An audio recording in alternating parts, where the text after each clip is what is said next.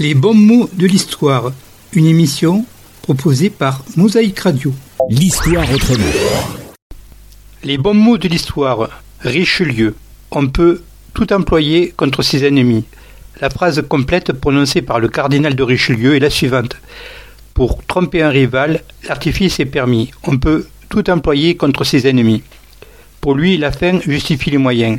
C'est loin de l'esprit ecclésiastique, mais c'est le même état d'esprit que l'on retrouve aujourd'hui, même en politique, chez certains pour qui tous les coups bas sont permis. Et l'actualité en donne malheureusement de très nombreux exemples. Alfred de Musset le dira aussi à sa manière. Qu'importe le flacon, pourvu qu'on ait l'ivresse. Quatrième d'une famille de 5 enfants, Armand Jean de Plessis de Richelieu, né dans une famille de la petite noblesse du Poitou. À la mort de son père, capitaine des gardes d'Henri IV, sa famille survit grâce à la générosité royale. D'abord promis à une carrière militaire, il se retrouve contraint d'embrasser une carrière religieuse. Il est nommé évêque de Luçon en 1606 par Henri IV et en 1607 par le pape à l'âge exceptionnellement jeune de 21 ans. Député du clergé aux États généraux de 1614, il est choisi comme orateur et s'attire les faveurs de la régente Marie de Médicis qui le fait nommer secrétaire d'État à la guerre.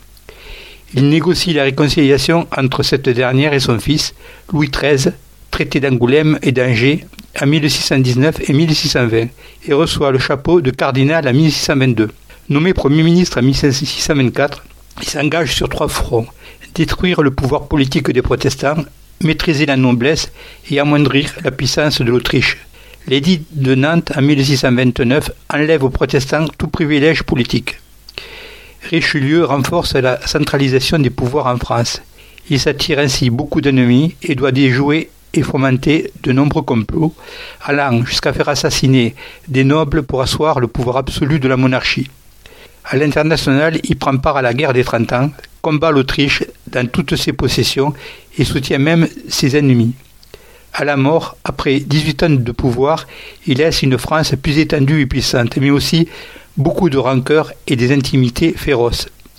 Quand il mourut en 1642, ceux de ses contemporains qui avaient eu à souffrir de sa poigne de fer célébrèrent sa disparition par de nombreux épigrammes et épitaphes, dont la plus célèbre est la suivante.